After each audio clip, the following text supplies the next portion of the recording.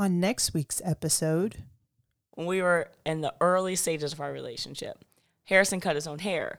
He did not cut his own hair well, but he cut his own hair. Man, it was fine. No, he looked terrible, ladies. Like, I was like, I don't know if I can do it. Like, if this hair doesn't change, I don't know if we can continue. So, but yeah, so one day he's cutting his hair in the bathroom, and he was like, hey, can you just, like, hit the back? And I was like, oh, no, I don't know how to cut hair. Right, because I would use, like, buzzers, and I could see everything on the sides and the top, so I could, like, do that. But I can't see the back by the neck. Okay, but let me tell you something right now. If a black man knew that you didn't know how to use some clippers, you cannot approach the head. Like, you cannot approach. And so when he was like, yeah, just hit the back, I said, I don't really know how to do that. He said, no, it's fine. Just like, you just kind of go up. Just kind of blend it a little bit. Ladies, I was like, this is a cultural moment right now, because I'm telling you right now, I asked like 3 black dudes, like, hey, would you let me just line you up real quick if I didn't know how to? He was like, resounding no from all.